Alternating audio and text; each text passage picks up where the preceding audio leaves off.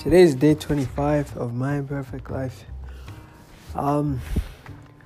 Having done the dinner thing with Jig, I was so exhausted. The last group of people left at 3 a.m., approximately 2:30. And he and I got into bed and I was out. So I got a card from this lady. I was seeing chapters as I was doing my book signing.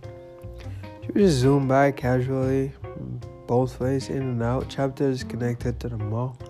Indigo chapters, bookstores connected to Indigo Oshawa Center. Anyways,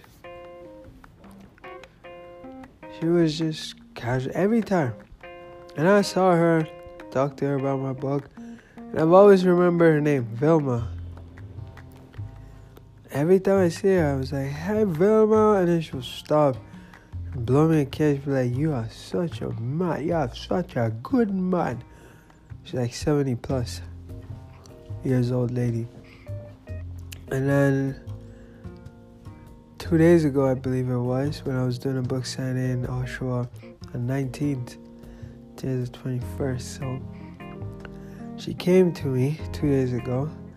She handed me a card that she made herself, a Christmas card that she drew, which was absolutely fantastic. I felt so special.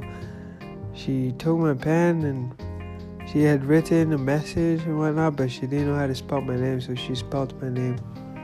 She wrote my name, and then she added some information. Part of what she said was, "You're the most beautiful man I know I have ever met."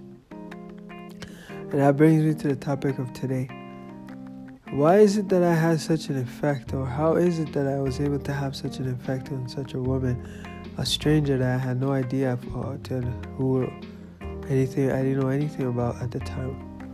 Well, for one, I took the time to know her name. I asked for her name and I remembered it.